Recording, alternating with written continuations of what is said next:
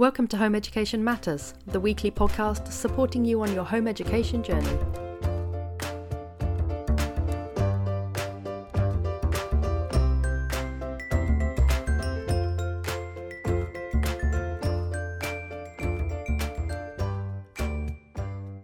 Hello and welcome to Home Education Matters. And today I'm joined by Luke Dadford. And I reached out to Luke to come on the podcast because he wrote a very interesting blog post about the use of artificial intelligence.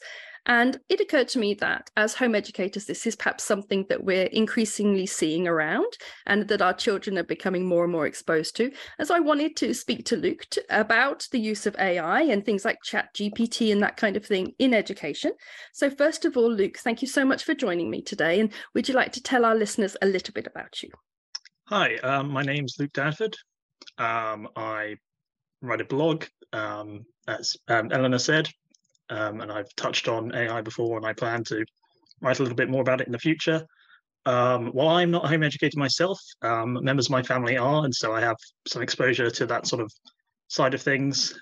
And I think it's interesting to sort of think about how the world of education generally will be impacted by artificial intelligence. Is this something you've studied or something you've looked at sort of for a job or anything like that? Informally, yes. I don't have formal education in this area, as of yet, at least. I'd potentially like to in the future. And so what led you to writing a blog? I suppose it was more just general interest, because I follow a lot of people on Twitter or on other blog posts or forums. I sort of started to read a lot, and when you start to read a lot and sort of get exposed to all these ideas, I think writing a blog is useful for a number of reasons. One, there's a big one for me, is to sort of clarify your own thoughts, to sort of, process it all and think, okay, where do I actually stand in terms of all this? The other is to sort of help anyone else that might be in a similar position to you or to where you were in terms of trying to figure out what's going on here. I certainly would have and do appreciate these kinds of things, these kinds of resources. And I hope it sort of scratches that itch for people. And does it have a theme, your blog, or is it just on whatever sort of is interesting you at the time? Well, I've just recently started it, so I try to keep it as non-committed to any one specific area. My first few blog posts are going to be themed around AI, but I'm actually an economics student, and so I plan to write a little bit related to that at some point in the future, maybe some other topics of interest. What sort of economicist? Wait, let me try that one again. What sort of economist are you? Are you, I know they've got very fancy terms for economists now. You're not just like left or capitalist or whatever. I know they have super fancy terms like progressive, left, free market or something. So what would you classify yourself as? Well, that's more sort of the politics side of things. But in terms of economics as a field, it's more sort of micro or macro or econometrics, which is about basically empirical economics, so about trying to actually study what are the effects, what are the causal effects of this policy or that change, which is a really fascinating field that sort of got big from sort of the 1980s onwards. It's something I'm passionate about and would like to write about at some point, even though I'm still sort of learning myself. It's interesting how AI and economics meet, because I went to a lecture by I feel like he was I think he was a statistician actually, and he said Spiegel something, and he was Spiegelman. I went to a lecture by him, and I actually know this guy. Sorry, not Spiegelman. Spiegelheister or some Spiegel. Yes, I know exactly who you mean. He did a lot of statistics. Spiegelhalter. Yeah, he did. Yes. And I went to a lecture by him, and everyone was asking questions, and I asked whether he thought that AI was going to make statisticians redundant in the future, and I got very told off.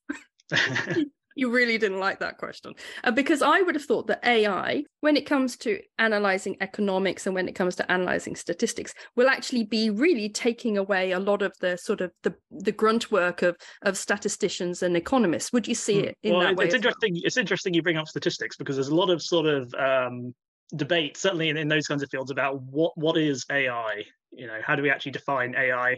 Because there's a lot of overlap in terms of modern AI, at least. It wasn't so much like that back in the 70s or whatever, where it's more you had this approach called symbolic learning, which is quite different to the sort of machine learning of today. But today there's a lot of overlap with statistics, and so you'll see sometimes some sort of pushback from people in more sort of economics and statistics fields about labeling some of these models as AI, when a lot of it is sort of using statistical modeling and stuff. And so there's a sort of a question of how do we define and delineate what is AI. That's interesting, because my first question to you, before we sort of look at how AI might impact in education and specifically with home education, my first question was going to be, what is AI and how do we define it? Because to be honest, statistical modeling, I would have thought, has a lot of AI going on, but are they trying to kind of separate that out now and say that's not AI in some way? Because isn't AI purely that in some way?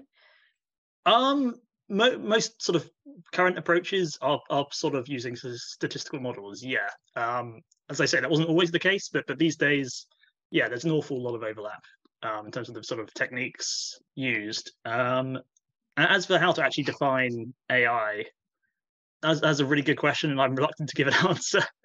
I'm going to have to push you for an answer, just like Jeremy Paxman would. I'm going to have to push you for an answer, Luke. I'm afraid.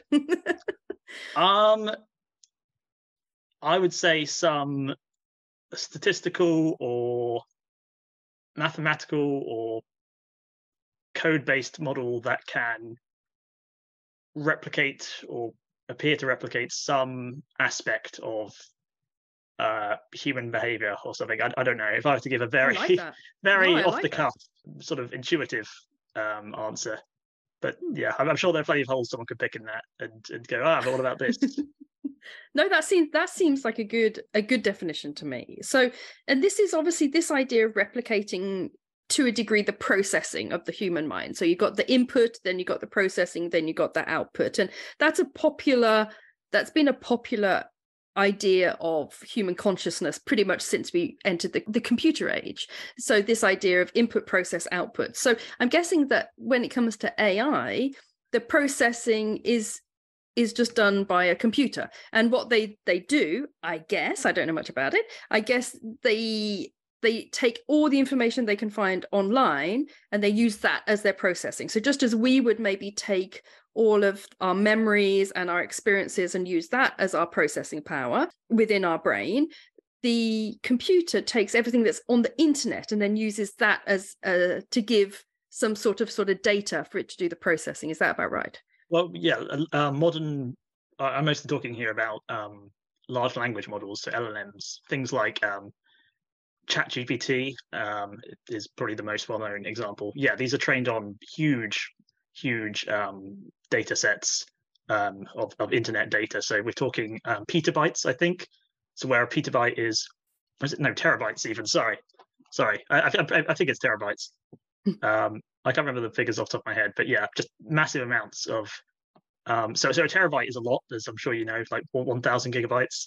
But we're talking about terabytes of text, purely text data. So this is, okay, well, GPT-4 was trained on more than purely text, technically, but still. What did it take other than just text? Because I've always assumed that something like ChatGPT just basically has harvested as much text as possible that we've populated onto the internet and then uses that as its data. But is it doing more than that? Yes and no. So there are two sort of training stages, or two main types of training stages when it comes to modern LLMs. There's the pre-training stage, which is basically just give it a load of text data from the internet to train on. Not any text data. They do sort of discriminate to some extent. What they want to use what they call high quality data. But basically, it's then tasked with predicting the next word or word chunk for a given section of that text data. And that's basically the goal of the pre-training stage, basically to get very good at predicting how to continue a string of text. I see that's really interesting, because it reminds me a little bit of when you put something into Google search and it sort of tries to complete your answer, and invariably it comes up with really stupid things. Absolutely, yeah. And it makes you think, God, are people actually searching for this? Because that is crazy, right? You put in, like, I don't know, do rabbits, and then they do things like go to Nova Scotia, and you're like, who even searched for that? I mean, but yet ChatGPT doesn't do that. ChatGPT does give very sensible stuff. Yeah. So that's the first stage of training. Then ChatGPT uses a pre-trained model, which is basically an LLM that has been undergone that training, which I just talked about, and then it undergoes a second training stage, which we call fine-tuning, which is where it's basically trained on usually much smaller sets of data, and they're usually formatted differently as well. And the goal there is to basically train it for to be good at specific tasks. So be it or to have certain qualities. So be it for honesty, because if it's just an autocomplete machine, it could say anything really. Or if there are certain safeguards you want to be in place, you can try to train it to avoid talking about certain topics. That's something that's often done. How do you train an AI to be honest? Well, it's very difficult, and it's certainly not foolproof. But so there are sort of two methods that ChatGPT uses, as far as I'm aware.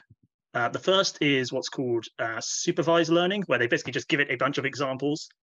This is a good example, this is a bad example, this is a good example, this is a bad example.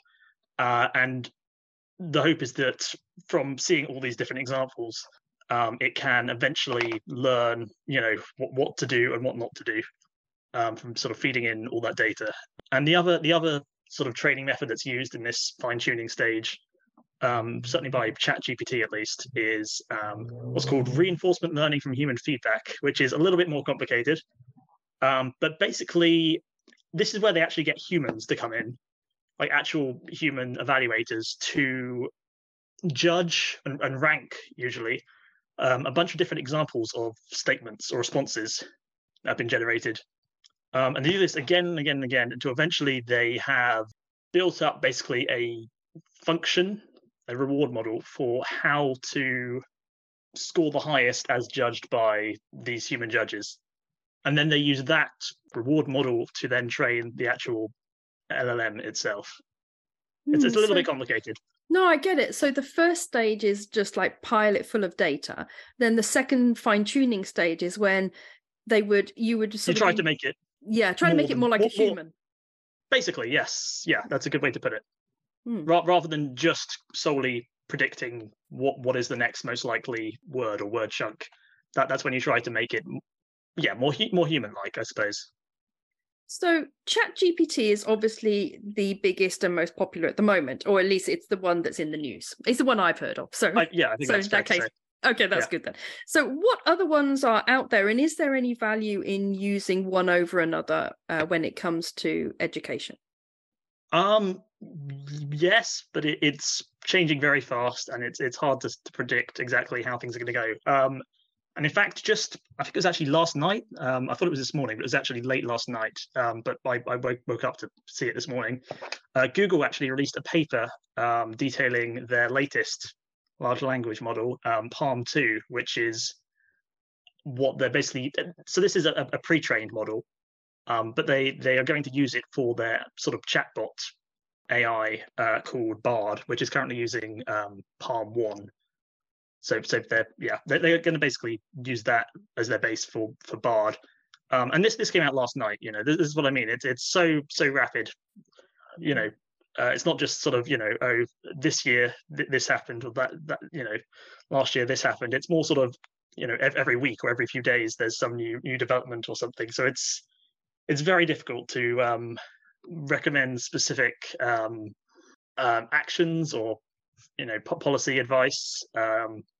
Because there's so much uncertainty and so much happening so quickly. It's hard to say exactly how it's going to develop and over what timescales. Do you think there will be any sort of limits put on the use of, you're calling them like NLMs? LLMs, so large language models. LLMs. Okay, so do you think there'll be any restrictions put on the use of LLMs when it comes to education? Because I know that I've spoken to some teachers and they say they just can't keep up with it. This is it's exactly the same with plagiarizing, isn't it? the education sector is always behind the technology sector, of course, and so it's always playing catch up. So do you think there will be a stage when restrictions will be put on LLMs? You mean by the government or by specific educators? Mainly by universities and schools, Right. and things like that.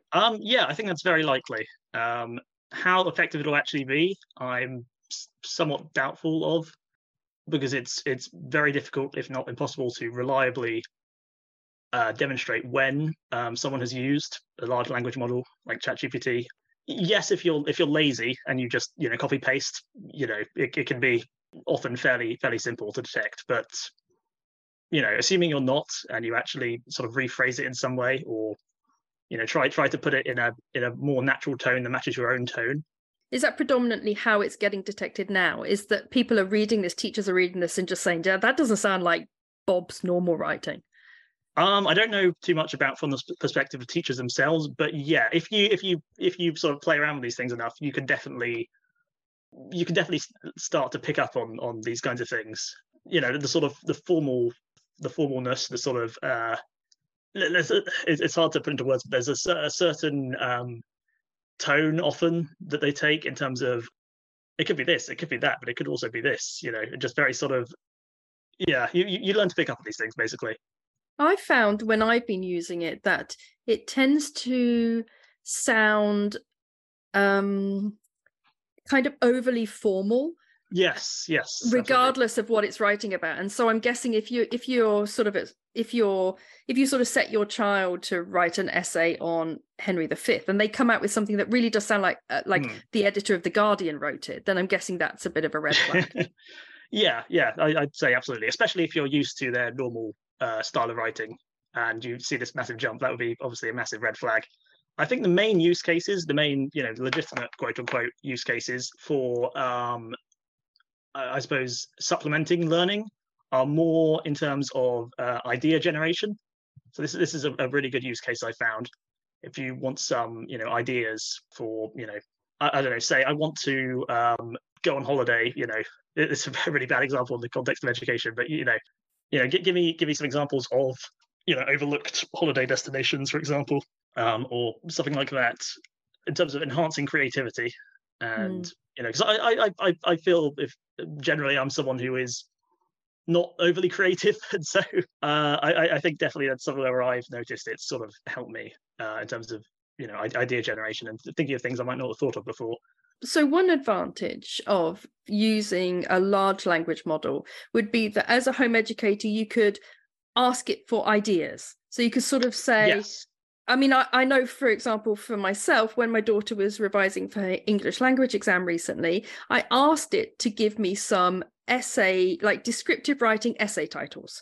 And it gave me some descriptive writing essay titles. So I didn't have to go through all the past papers. And I'm guessing it's a similar kind of thing that maybe home educators can use it as generating ideas. So you can sort of say what science experiments would be good if in the kitchen, if what kitchen experiments are good if you want to learn about volcanoes, and tell me about rock formation and things like that. So it's almost like a kind of starter for ideas. Yeah, absolutely. Yeah, I think that's sort of where it's at its best. Or another useful legitimate quote unquote use case I think is for giving feedback for either your own writing or its answers. So if you ask it to self-reflect on what it's given, sort of refine it. So you would say that another advantage of using a large language model would be that it gives feedback and it allows maybe almost for the child to put their writing in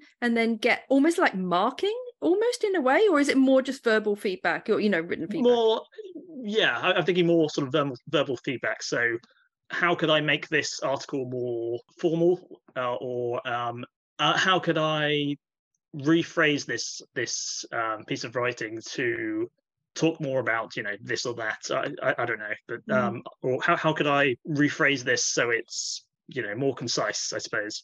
Yeah, or just a more open-ended thing, like asking it to critique something that you've written, because it can be hard sometimes to step out of your own shoes and sort of evaluate something you've written critically. Yeah, it can very much. And also, I'm guessing it's helpful maybe if you've been asked to summarize a piece of text, maybe you've read an article about, a political article, and then your home education task is to summarize that in 200 words. Then you could ask ChatGPT to do the same kind of thing, and you could kind of compare your summary, something like that, almost comparison texts as well. Yeah, I think that could work. Okay, so what other advantages are there to ChatGPT and other large language models? I think it's quite good for explaining concepts or summarizing some writing if you have to read something and you don't really like the way that they're trying to explain something. So if you have, say, some some writing you have to read as an assignment, and you're trying to understand some concept that's trying to describe, but the explanation just isn't making sense to you. You can sort of ask it about the subject of that piece of writing, or ask it to try to rephrase it in a more easy to comprehend form, I suppose. Yeah. Yeah. Could you, for example, if you were to be studying Jane Austen as an example for your English literature, Sure. Before you start reading it and studying it, you could actually ask ChatGPT for a kind of 500 words summary of the novel, and then you kind of got somewhere to go before you start reading it. That kind of thing. I mean, yeah. You've with something like a book, you've got to be aware of whether the book itself is actually in its training data. If it's something common and that's sort of open domain or whatever, then yeah, there's a good chance that it will be familiar with that, or even if it hasn't read the text itself, it would have been trained on a lot of writing about the text in question. But there are also sort of plugins now that allow you to sort of input an entire PDF, and so that's sort of becoming more feasible to summarize or to give feedback on large text documents, whereas previously it sort of wasn't so much. Hit me with more advantages. Are there any more advantages? Are we advantaged out of ChatGPT? I think that's all I can sort of think of for now. But yeah, I suppose it's just useful generally to see it as a tool to enhance your learning rather than to replace it for you. Rather than cheating yourself out of actually getting an education, it can actually help you be more productive and to get unstuck if you're stuck on some concept or whatever. Yeah. And I can see from what you've said that it would be useful. That I think it's important for parents and students to recognize how it's useful and in what ways it's useful. So what about its limitations or the things that disadvantages perhaps of using it? Right. So yeah, hallucinations. As it is. Oh yeah, sorry. So yeah, this is the sort of the lingo for when it basically makes something up or disregards what you've said in some way, or I thought otherwise... that's what happens if you just use it too much. You start hallucinating. No. This is a sort of an anthropomorphism used to describe a large language model when it basically makes something up or disregards what you've entered, what you're trying to ask it for, or there are a number of different ways I've seen it used, but generally it's if it makes something up in some way. And so you've got to be aware of that, and certainly it's worth checking, specifically if you don't really know about a thing that it's trying to tell you about. Certainly for anything important, like on an assignment or anything. And so it's arguably not so much of an issue now, even though it is still very much a thing that exists.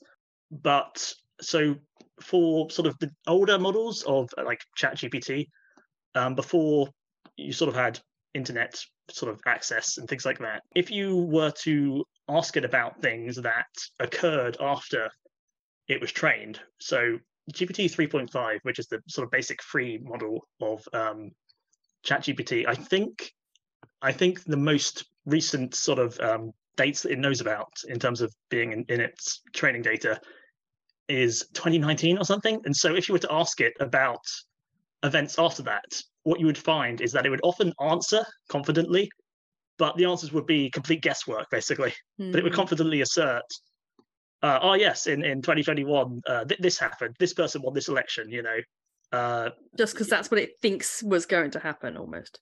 Yeah, because Well, yeah, partly because it's a text continua, and partly because I imagine in the fine tuning stage, a lot of the time the human judges probably didn't know exactly what the actual answers were, so they would just prefer an answer that sounded confident than an I don't know sort of answer. It's still taking data now, though, all the time, I'm guessing, right? Well, It's yeah. Well, not sorry, I'm talking more about the older model. And now with the sort of paid version of GPT-4, you can use plugins, so you can actually allow it to access the internet and sort of search these things itself. This is more sort of an older thing. I mean, hallucinations are still, an issue, but they're somewhat less of an issue now than they were, at least, even though they do still very much exist. So you need to be a bit careful about what information it produces and maybe double check it if it's something that's more important than holiday certainly, destinations. Again, this is more a thing. Yeah. Well, again, this is more sort of an issue with the older models and without having access to the internet. But yeah, it could completely and still can to some extent. Make up sources. For example, if you ask it to give sources, you can just completely hallucinate, as it's called, fake sources for the answers that it gives. So you've got to be careful, be aware that this is something that can happen. Okay. What other disadvantages would you say, or things to watch out for when you're using it, particularly in education? You mean from the perspective of students? Or yeah, let's go from the perspective of students, and then we can talk about the perspective of parents afterwards. That's a good one. I suppose just generally be aware that things are moving very fast, at least at the moment. How long this will continue for is it's another debate. But yeah, don't assume that the strengths and benefits of these kinds of models today will be the same in even a couple of years, and that the use cases could also change quite rapidly. I suppose just generally be aware that this is very fast moving. So try to keep up to date with what's happening. I'm hesitant to give that advice because it's kind of impractical and not very satisfying. But yeah, it's really a tricky situation for educators, and I really do sympathise because it's very difficult to update a curriculum for the future, just in general, because there's obviously an identification lag in terms of when you have to identify what is going to be relevant for the workplace of tomorrow, and then there's the lag of the students of today actually growing up and going into the workforce, and you obviously have to do a lot of prediction and looking forward, and it's very easy to get that wrong. Especially when things are moving so fast like this. So yeah, it's very difficult to give specific advice. What about for parents or for home educating parents? So what sort of things should they be sort of worried about or looking out for, or sort of just being aware of? I think just a general awareness that these tools exist, and I suppose to a certain extent how to recognize basic sort of lazy use of these tools, as well as the fact that they are sort of rapidly changing and progressing, and sort of becoming more advanced would be beneficial, at least. Again, I'm very, very hesitant to give specific advice because it could change completely in a few years. That's so true. And I think when it comes to all of these things, just like, I mean, I'm considerably older than you, Luke, and so I remember a world pre-internet. Yes, indeed. And it's one of those things where it's just a medium, and just like books and screens, it's all how you use them rather than something inherent in the thing itself. And so for all of these things, it's really about how the parent interacts with the child using ChatGPT, and how the child recognizes that it's a tool and how to use it and how not to use it, I'm guessing. Okay, so thank you so much for coming on the podcast today. Do tell us what your blog is called and how we can find your blog for any of our listeners. Right. So my blog is ideamill.substack.com. And also, if you'll allow me, I'd like to shout out another relevant blog. This is not mine, but this is someone else who has written about topics that might be of interest to you or your listeners. So this is Ethan Mollick, who writes at One Useful Thing. He's actually an educator himself, and I've read a few of his blog posts. I believe he teaches sort of entrepreneurship or something like that, and he's recently tried integrating the use of ChatGPT and other AI tools into some of his lessons. And so that's potentially, something to look into if you want to read more. Yeah, that's interesting. So that was One Useful Thing, and yours yes, One Useful Thing. And yours is IdeaMill at Substack. IdeaMill.substack.com. Substack. Perfect. Well, thank you, Luke. It's been Pleasure to have you on. I feel like I am much more armed now for when I go into my ChatGPT and ask it random information about the world. So Thank you. thanks for coming on the podcast. I really appreciate it. Thank you for having me. Thank you so much for joining us for today's Home Education Matters podcast. See you at the next one. Have a lovely day.